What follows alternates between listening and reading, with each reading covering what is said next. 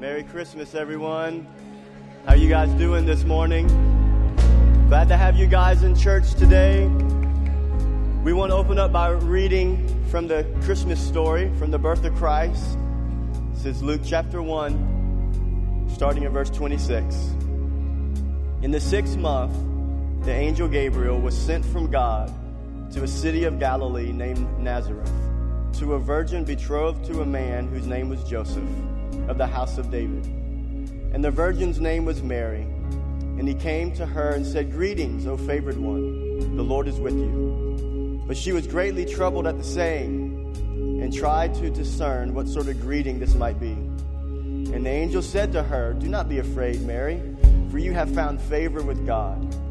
And behold, you will conceive in your womb and bear a son, and you shall call his name Jesus. He will be great and will be called the Son of the Most High. And the Lord God will give to him the throne of his father David. And he will reign over the house of Jacob forever. And of his kingdom there will be no end." And Mary said to the angel, "How will this be, since I am a virgin?"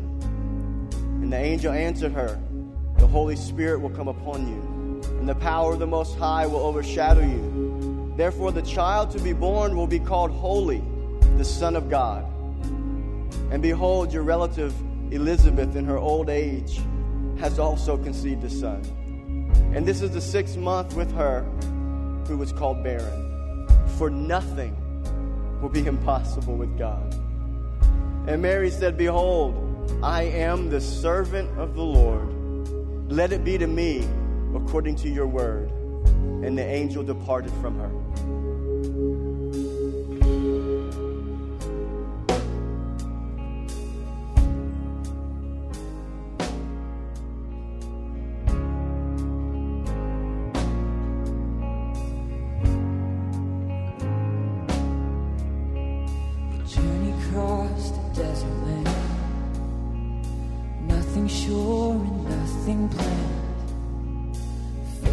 Something still unknown, the Savior born without a home. Shepherds gathered from afar, darkness broken by a star. Something new that always was, the newborn baby God with us. Someday he'll give his love. Now he sleeps so peacefully. Hallelujah, hallelujah. They all sing, praise the King. Hallelujah, hallelujah. Come adore. He is born today. Hallelujah, hallelujah. He is born today. See now with open eyes. Once was lost, once was blind, once was broken in the world. Amazing grace has now restored. Someday he'll give his life for me.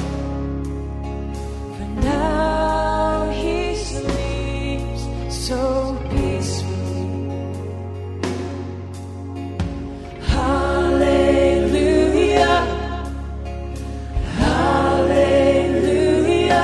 They all sing, praise the King. Hallelujah, hallelujah. Come adore, Christ is born today.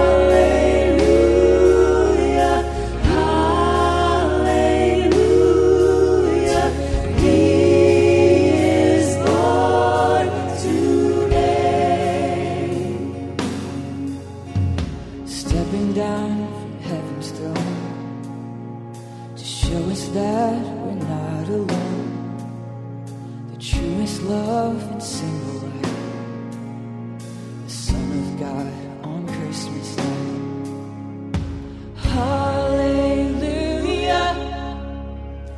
hallelujah, they all sing, praise the King. Hallelujah, hallelujah, come adore, He is born today. Hallelujah, hallelujah, He is born today.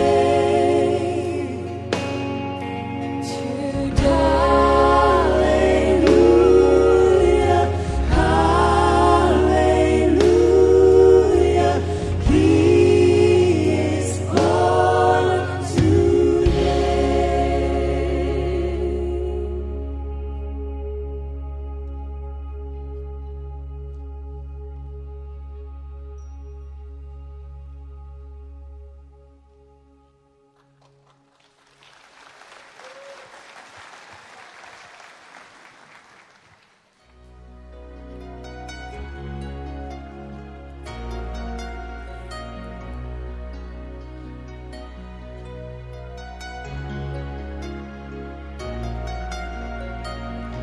I'm sure he must have been surprised at where this road had taken him. 'Cause never in a million lives would he have dreamed of Bethlehem. And standing at the manger, he saw with his own eyes a message from the angel come to life. And Joseph said, why me? I'm just a simple man of trade. Why him with all the rulers in the world? Why him inside this stable filled with hay? Why her? She's just an ordinary girl. Now I'm not one to second guess what angels have to say, but this is such a strange way to save the world.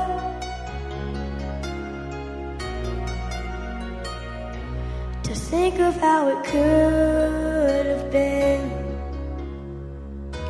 if Jesus came as he deserved.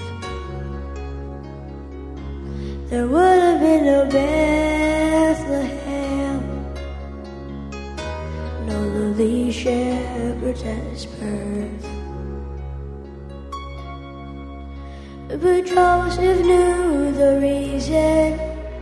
Love had reached his fall, and as he held the Savior in his arms, he must have thought, why me? I'm just a simple man of trade. Why him with all the rulers in the world? Why him inside this stable filled with hay? Why? She's just an ordinary girl. Now I'm not one to second guess what angels have to say, but this is such a strange way to save the world.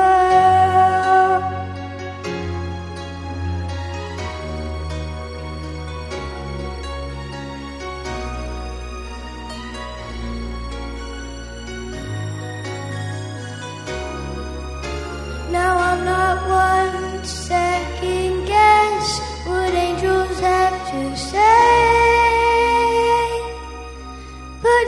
such a strange way to save the world. Oh, this is such a strange way. This is such a strange way. This is such a strange way to save the world.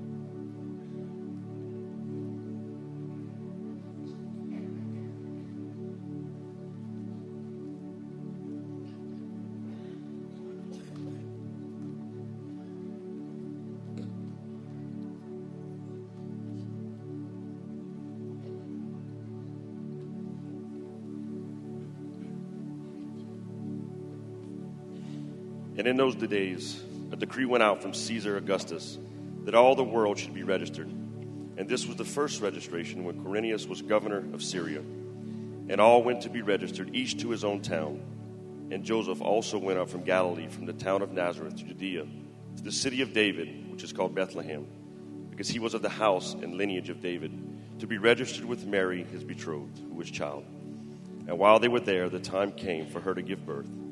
And she gave birth to her firstborn son and wrapped him in swaddling clothes and laid him in a manger, because there was no place for them in the inn. If you could stand with us this time for a time of worship. Alleluia.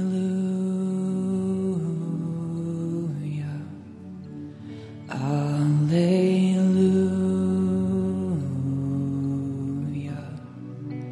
Christ the Savior of the world, He has come.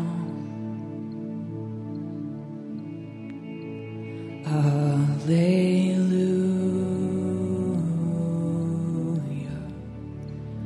Alleluia.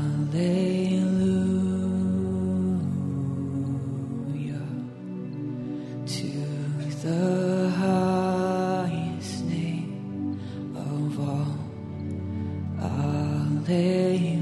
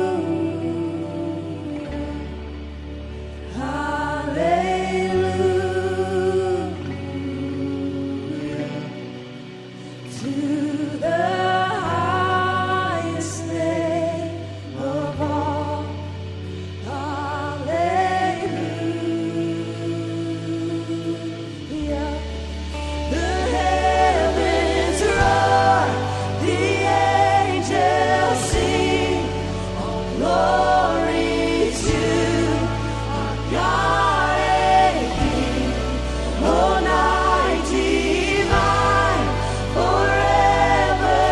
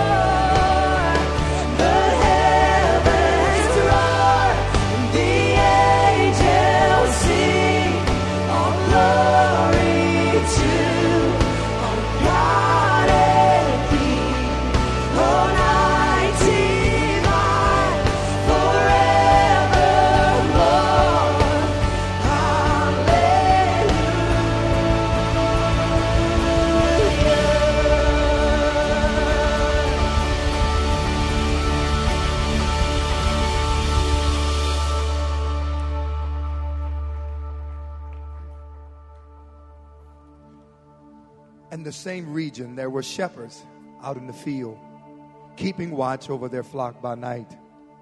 And an angel of the Lord appeared to them, and the glory of the Lord shone round them, and they were filled with great fear. And the angel said unto them, Fear not, for behold, I bring you good news of great joy that will be for all people. For unto you is born this day the city of David, a Savior, who is Christ the Lord. And this will be a sign for you, and you will find a baby wrapped in swaddling clothes and lying in a manger.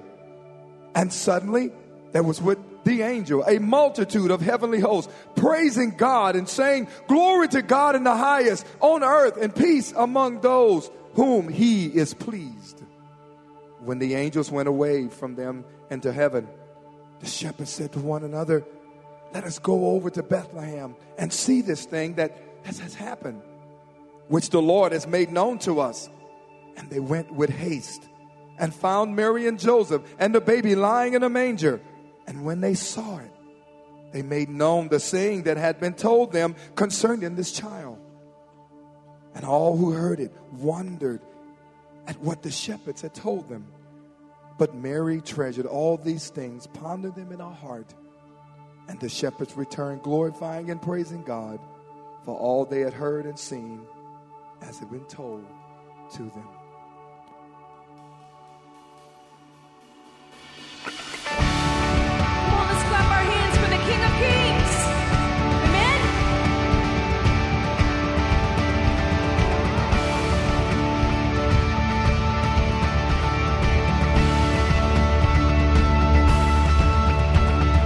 All the herald angels sing, glory to the newborn King.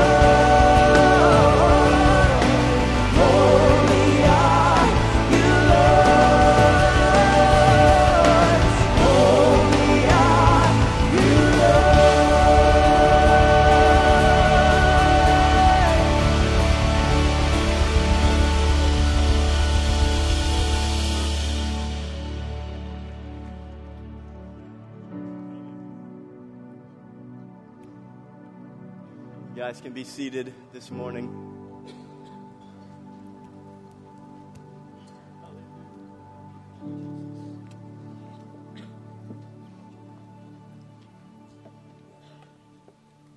Glad to have everyone here this morning. What a great day it is that we do every year. We celebrate the birth of our Savior. And I know that there are many visitors, family and friends of members here. We just thank you guys for being here. What a great day for you to come to church. We want to welcome you here to Living Word Church. So this morning, I want to talk about, the title of my message this morning is the three responses to Christmas.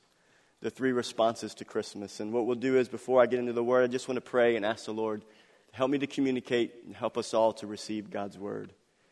Lord, we come before you this morning, and what a great day it is to celebrate, to take a day aside to celebrate the birth of our Savior, Jesus. And Lord, I ask that you would be with us this morning. I ask that you would speak through me. Holy Spirit, I need your guidance and your help to deliver your word. And I pray, Lord, that you would help us all to be ready to receive what it is that you would want to speak to our hearts. We pray this in the name of Jesus. Everyone says amen. Amen. You know, everyone has their typical response to Christmas or their view of Christmas. There's different views that people have about Christmas, but the celebration of Christmas is one of the most celebrated holidays around the world. But people celebrate it for different reasons. Some people, they celebrate Christmas because it's tradition, because it's a time for family to gather, and you have big feast, and it's just a great time of family and friends and celebration. Some people celebrate Christmas and it's all about Santa Claus. It's about a fat man in a red suit that somehow mysteriously slides down chimneys and gives gifts to all the good people. Remember last year at Christmas, I preached a Christmas message and said that Santa leaves out all the bad people at Christmas. It really is true. So for some people, that's what Christmas is all about. It's about Santa.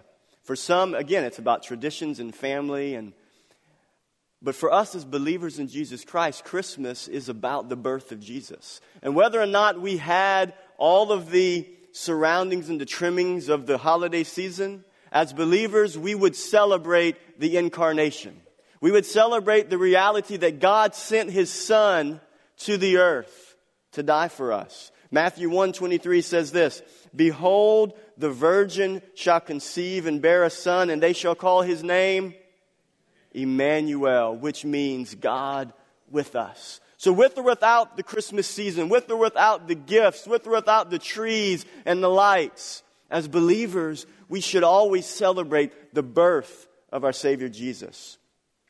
So when we're thinking about responses to Christmas, when we're thinking about three responses to Christmas that we're going to look at in Matthew chapter 2, not everyone responds the same to Christmas, but for sure not everyone responds the same to Jesus. Because that's what Christmas is about.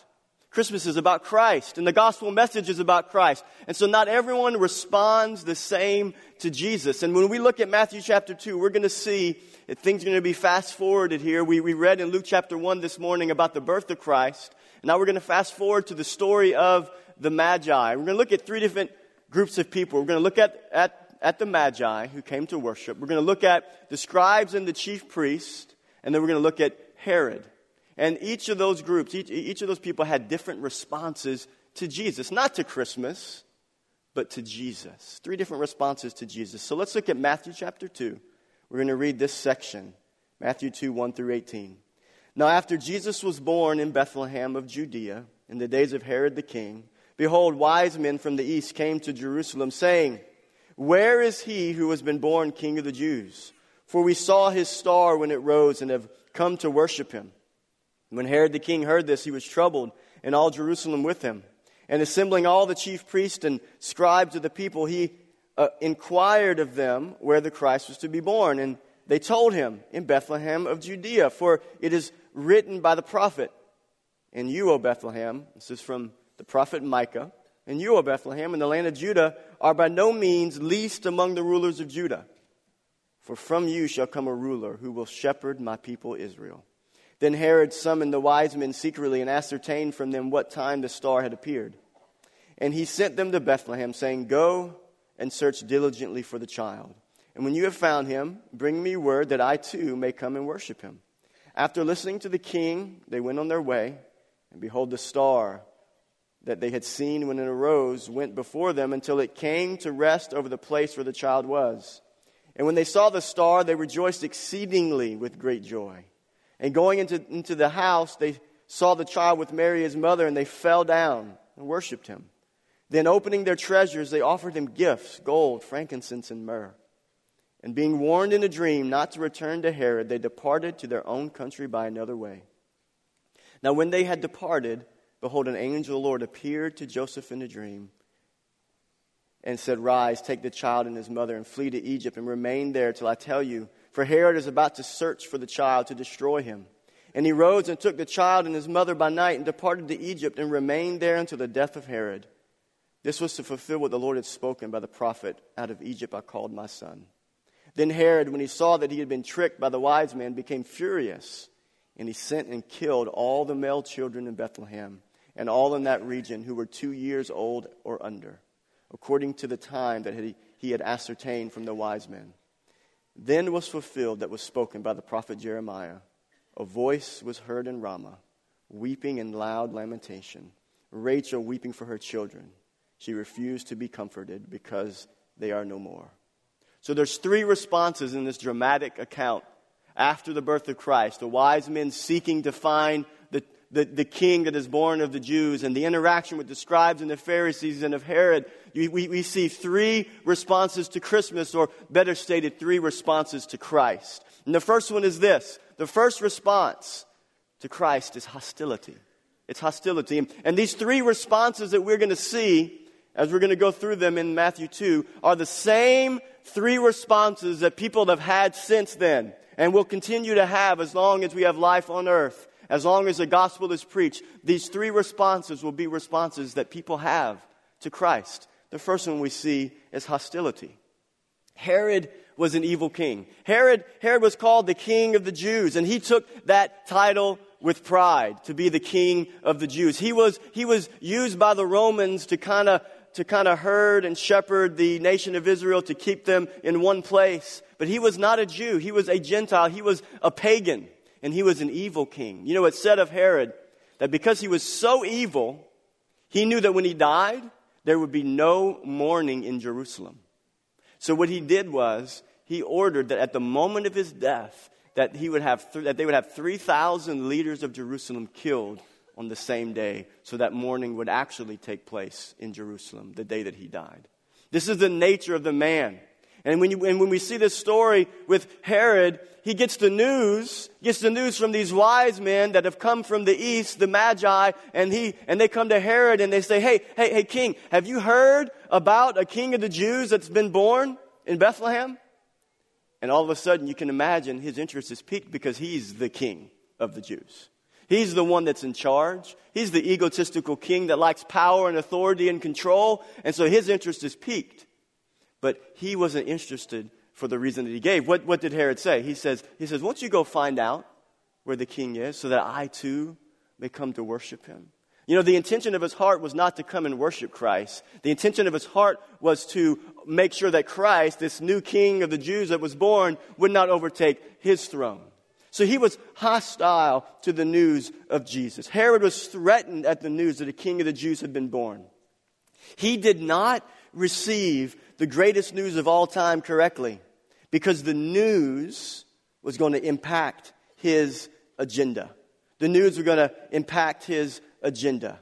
Herod's response represents those who were unwilling to submit to God's authority. And this is what happens when people hear the gospel of Jesus Christ, about the incarnation of Christ. He came to die, to take our place, to be our substitute, to pay the punishment for our sins. And whenever people hear that news, sometimes they don't respond correctly, because a correct response is submission to the authority of God. It's submission to God in His ways, in the way that He has established things. And so for Herod, that was the natural response that he had. But for some other people since then, it is that same response. It's hostility. It's no, I'm not going to submit to a king. I'm the only king of my life. I'm the captain of my ship. I do what I want to do. I live how I want to live. Nobody can come and tell me how to make decisions for my life. Most certainly not God. That's the first response that most people have. But you know, the gospel of Jesus Christ requires a total denial of self and a surrender to God and his ways. When Jesus walked the earth, this is what he talked about. If you remember, Jesus said this in Mark chapter 8, 34 through 38. He says this. Jesus said this. The King of the Jews, born in Bethlehem, said this. And calling the crowd to him with his disciples, he said to them, if anyone would come after me, that means if anyone would follow me, let him do what? Deny himself. Take up his cross and follow me. For whoever would save his life would lose it. Herod, you want to save your life. You want to save your power. You want to save your authority. If anyone would hold on to their power, their authority, their life, what does Jesus say? If anyone would hold on to their life, will lose it. But whoever loses his life, lays down his own agenda, lays down his own authority, lays down his life for my sake and the gospel's, will save it. For what does it profit a man to gain the whole world?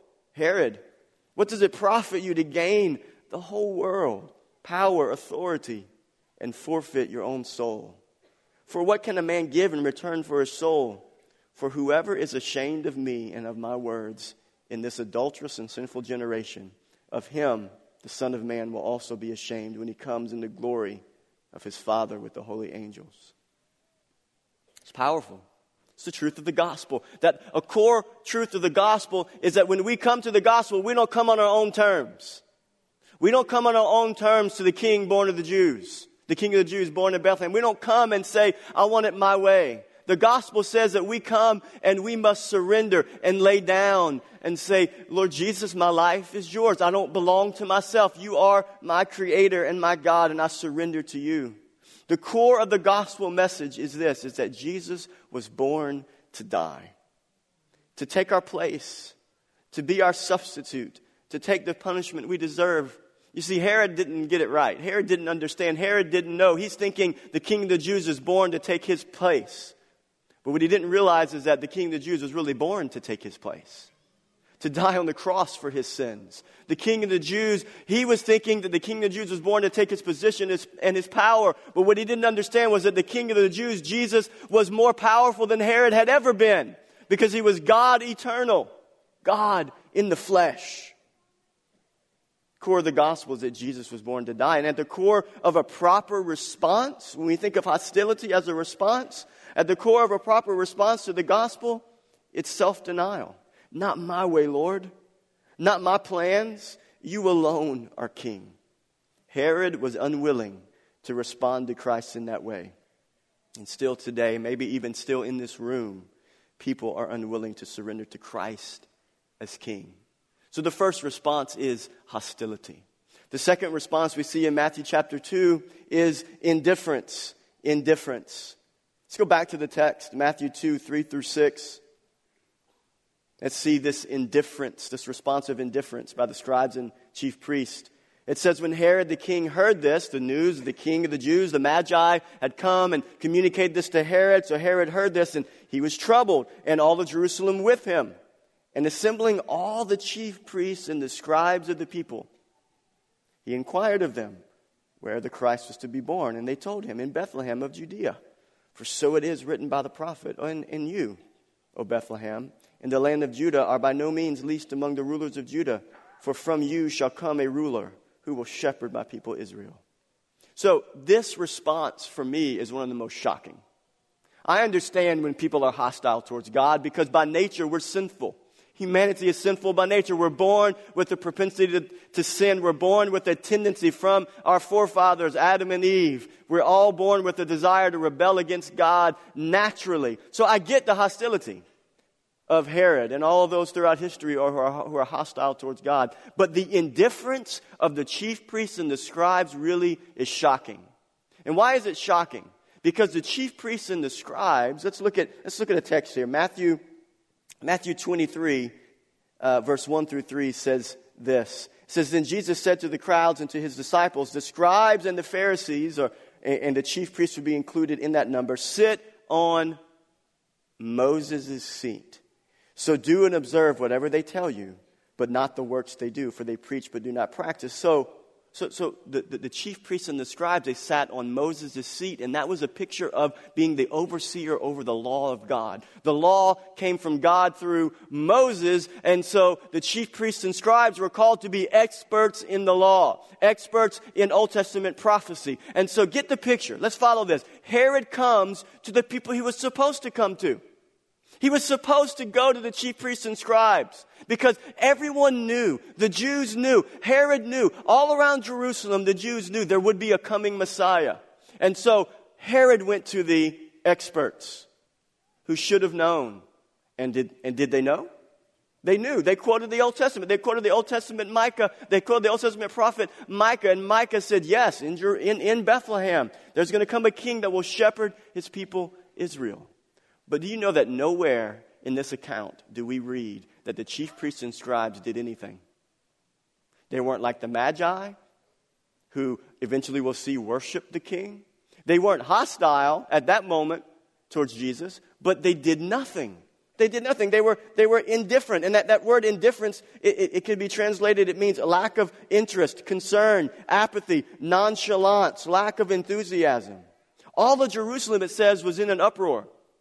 Why was Jerusalem in an uproar? Because the Magi came and said, hey, there's a king of the Jews that is born in Bethlehem. And so the word is spreading. It's going all around. And people are like, is it true? Is it really true? Is this the time? Is this the time of the Messiah? And the chief priests and the scribes knew the prophecies. They knew that the king would be born in Bethlehem, and they did nothing. They were apathetic. People can grow indifferent towards Christ. And this is what I believe happens because of the distractions of life. And just like the chief priests and scribes, I believe they were distracted in their field of expertise.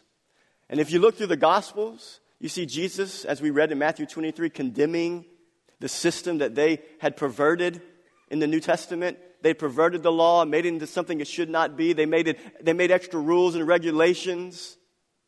And they were so distracted by their expertise that they couldn't stop and give the proper response. Even check to see. Maybe it's false. Have you ever heard news that you think is just too good to be true? What do?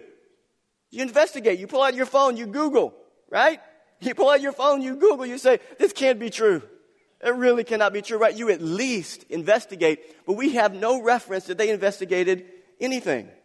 John 5:39-40 says this about the chief priests and the scribes. It says, you search the scriptures because you think in them you have eternal life. And it is they, the scriptures, that bear witness about me. Yet you refuse to come that you may have life. They refused to come. Even in the beginning, when they first heard the news, they refused to come. Indifference. We're so busy. Some people today, they're so busy with their life. They're so busy with their job. They're so busy with their career, their family, their pleasure. All of the things that this life has to offer, and not all of it is bad, but when it becomes a distraction from you properly responding to the King of the Jews, to the King of the world, to the Savior of the world, it's the wrong response. Indifference. I don't have time. I don't have time to go and check it out. You know what's interesting about indifference, though? With these men, the scribes and the Pharisees, the chief priest, the indifference eventually turned to hostility. The indifference turned to hostility. Matthew 26:57-59 says this, then those who had seized Jesus, this is when he was being arrested, led him to Caiaphas, the high priest, where the scribes and the elders had gathered. And Peter was following him at a distance, as far as the courtyard of the high priest. And going inside, he sat with the guards to see the end. Now the chief priest and the whole council were seeking false testimony against Jesus that they may put him to death. The indifference we see in Matthew 2 ended up in hostility in Matthew 26. And they crucified the King of the Jews. They crucified their own king. The Messiah came to save them and to save the world. At the core of the gospel is a Savior who sacrificed his own way. His own agenda for our sake. And so when we see the gospel message, when we see the message of Jesus Christ who was born to die, born to take our place, we can't be indifferent towards that message. We have to say, Lord, is it true? God, did you really send your son?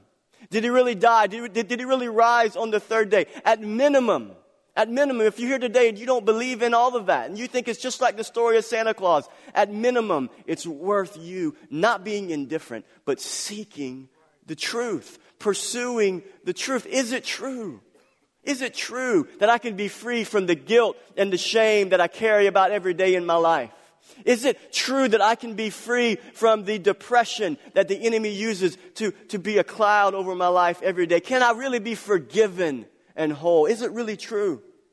Indifference will rob you of that truth.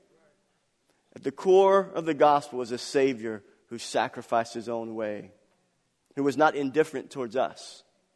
And at the core of a proper response to the gospel is a laying down of our own agenda. The scribes and the chief priests were unwilling to seek further knowledge concerning a king born in Bethlehem. And still today, people are indifferent concerning the greatest news humanity has ever received. It's sad, but true. Indifferent, too busy, distracted by the things of the world. The last response we see, and we get it from a place that we really don't think we should get it from. We get it from magi. We get it from men who are pagan. We get it from men who follow the stars to try to find truth. These magi somehow had come under the influence of the nation of Israel when the nation of Israel was in captivity in Babylon. And do you remember Daniel was considered a wise man because he was able to interpret the dreams of the king? But the wise men, the magi, could not interpret it. And Daniel came in, and Daniel influenced the wise men. And the nation of Israel influenced these magi, these wise men, to believe in the one true God, that there was a one true God, that it wasn't a multiplicity of gods, but there was a one true God. And these magi, they produce for us the proper response. Not the scribes and Pharisees who should have responded in worship. And that's our third response. It's simply worship. It's worship. It's worship. Go back to Matthew 2. Now after Jesus was born in Bethlehem of Judea in the days of Herod the king, behold, the wise men from the east came to Jerusalem, saying, where is he who has been born King of the Jews? For we saw his star when it rose and have come to worship him. And so what's interesting here is that these magi were being pursued by God. They were looking to the stars for truth, and God began to direct them through the stars. And they were seeking after the truth of the one true God. They heard the news that a king had been born in Bethlehem, and so they go to Jerusalem, which is where they would think they would find the answers. And I just want you to know that worship begins with seeking. Just like the Magi, worship begins with seeking. It begins with the desire to know the truth. The wise men came to Jerusalem seeking to find the King of the Jews so they could worship him. Worship begins with the desire to know the truth. If we're going to have the proper response to Christ the King, we must have a desire to know him. Do you desire to know him? Do you desire this morning to know Christ the King? Do you have a burning desire in your heart that supersedes all of maybe the hostility you have because of life circumstances, all of the distractions of this life? Do you have a desire to know him? If you do, seek after him. This is why we're here today, is that we want to seek Jesus. Worship begins with a desire to know the truth. And unfortunately, the Magi, in their seeking the truth, Jerusalem had no answers. Hostility and indifference was all that could be found in Jerusalem. What's interesting is that God gave the Magi the star, okay? Brought them to Jerusalem, and then they didn't know where to go. They didn't know where to go. Well, okay, we're going to look around, but we heard in Bethlehem, but we don't really know where to go. The star had seemingly ceased. But what happened next? This is one of the most amazing details right here. Something happened that was amazing. Let's go back to the text, Matthew 2:9. So they talked to the king. The king says, I don't know, but I'm going to go to the experts. The experts said, yeah, it's true. They're going to be there. Jesus is over here in Bethlehem. The prophet Micah said so. And after listening to the king, it says there, they went their own way. And look at those two words. And, say it with me, behold. What does behold mean? It means look. It means, well, there's good news. Look, this is amazing. You need to take a look up, take a glance. And behold, the star that they had, and the word had is past tense, the star that they had seen when it rose before them until it came to rest over the place where the child was. So they were seeking the truth that the Lord had pursued them on, and then they got to Jerusalem, and then God says, okay, now you're looking for the answers. There's nowhere to be found in Jerusalem. Here, right over here. Go look. Here's where Jesus is. I don't know, you guys aren't excited about that as I'm excited about that. But you know what that shows me about God? Is that God was the first seeker. God's seeking them. God's drawing them. God's leading them. Do you remember back in the book of Romans chapter 1? What does it talk about? Creation. It says that creation declares that there is a God. And so some people will say, I'm hostile towards this idea of God because God doesn't make sense. This world is in chaos. I'm indifferent towards God because I just can't believe that it's true. But you know what the Bible says in Romans 1? It says that when we look at creation, that there is no excuse that we should have to believe that there is no God. It says that God has made it obvious and has made it plain. And in that way, God is seeking humanity. The Bible also says in the book of Psalms that only a fool would say in his heart there is no God. Looking at creation, looking at the stars, the sun and the moon, and how everything is perfectly aligned. And how the earth is perfectly balanced. A little closer to the sun, off the axis, and we're going to burn up. A little closer to the moon, and we're all going to be Eskimos, right? It's perfectly balanced for human life. Creation declares the obvious revelation of a God that pursues and seeks after us. Is He wanted us to know that He was real. He pursued us and revealed Himself to us so that we would seek Him. So that we would seek Him. And what's beautiful about the Magi is that they sought Him, and they got to the place of seeking Him, and then the Lord rewarded them and says, there He is. Here's the star again. It's over this house. It's over this house. Go and worship. Jeremiah 29:12-13 says this, then you will call upon me and come and pray to me, and I will hear you. And you will seek me and find me. When will you find God? When will you find Christ? When you seek me with all of your heart. Not with indifference or hostility, but whenever you lay your heart out and you say, Lord, I don't have all the answers to all the questions of this life, but I know that there is a God. I look all around me, and the obvious declaration of creation declares to all of us there is a God, and I'm seeking to know who you are and what you've done on our behalf. And that seeking will be rewarded. Hebrews 11:6 says this, and without faith, it is impossible to please God. For whoever would draw near to God, seek God, must believe that He... That's where it starts. It's okay if you're here today and you don't have it all figured out. You got to start right here. You have to believe that God exists. You believe that He exists, and you seek after Him. Lord, reveal yourself to me. The Magi didn't have it figured out yet. But they figured it out when they got to that house. And they saw the King. They saw the glory. And they fell down and they worshiped. You must believe that He exists and that He does what? Rewards those who seek Him. God has, from the beginning, been a seeker. He pursues us. He reveals Himself to us. He places the star of His reality over many different places. You guys follow me this morning?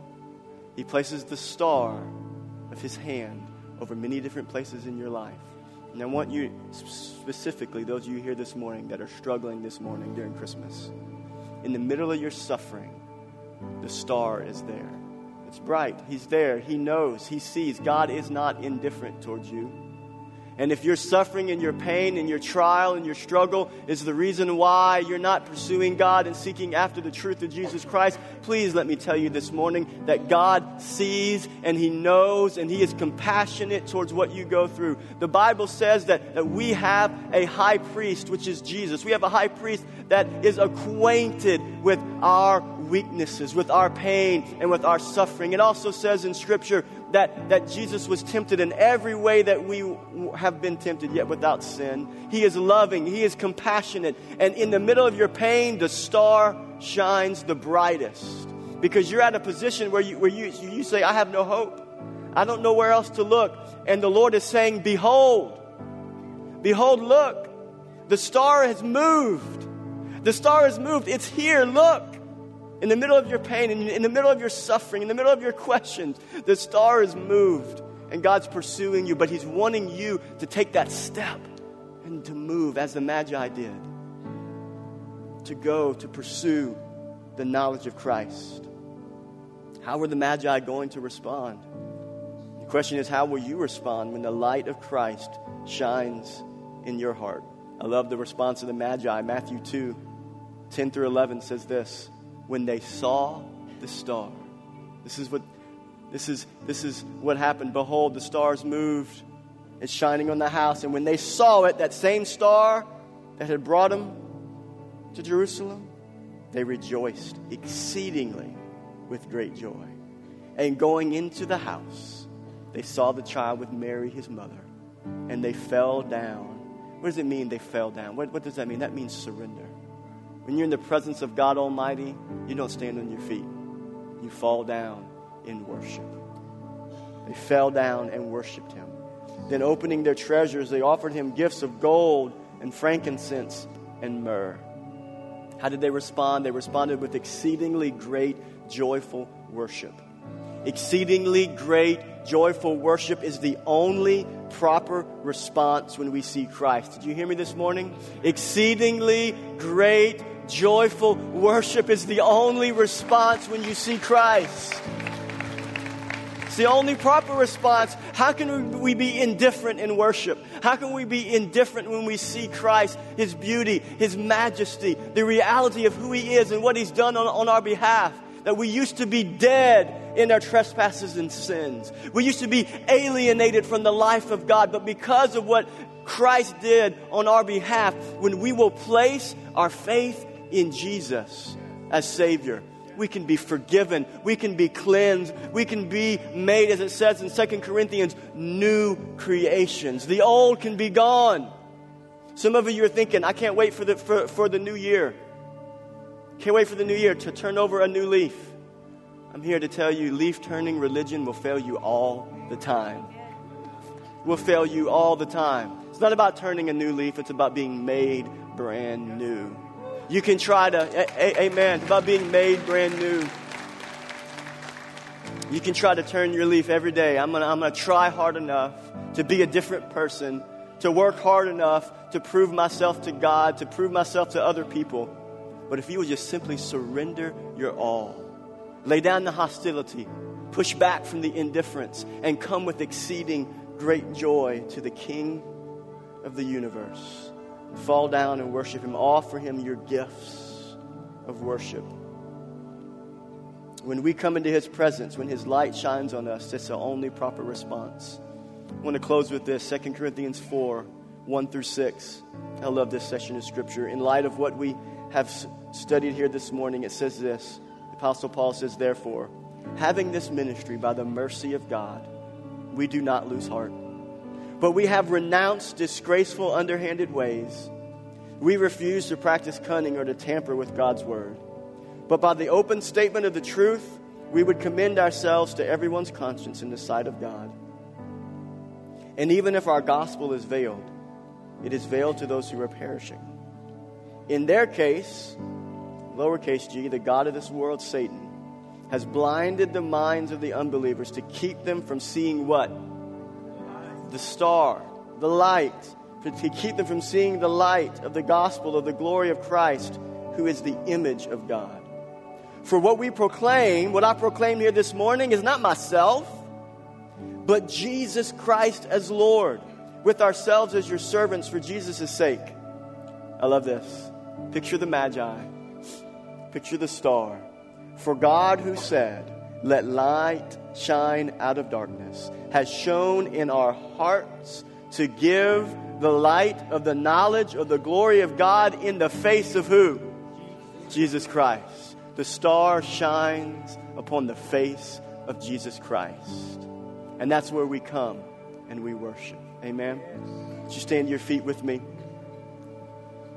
And we're going to end this service, this special celebration of Christmas, of the birth of Christ. We're going to end it doing what the Magi did. You guys want to end it with me as we do what the Magi did? Let's worship the risen Savior this morning.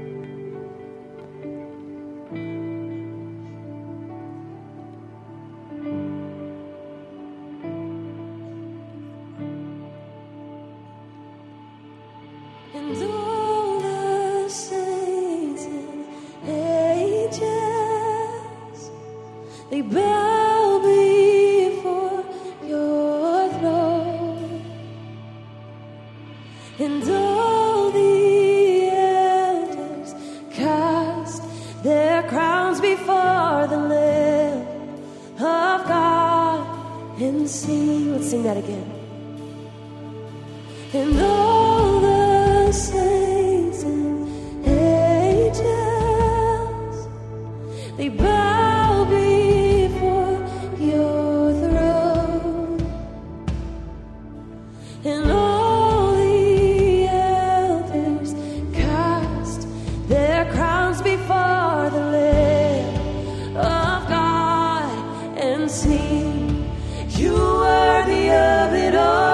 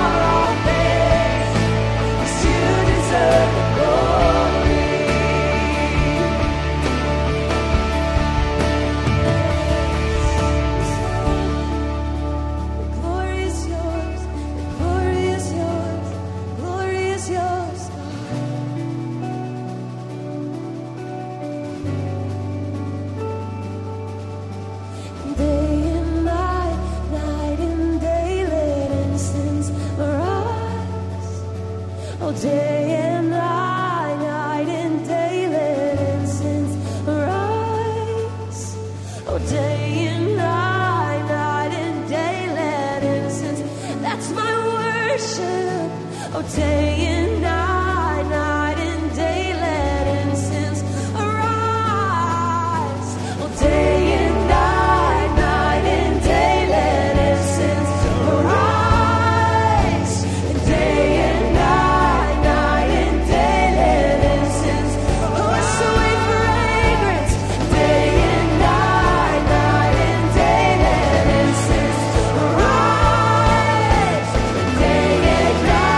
Night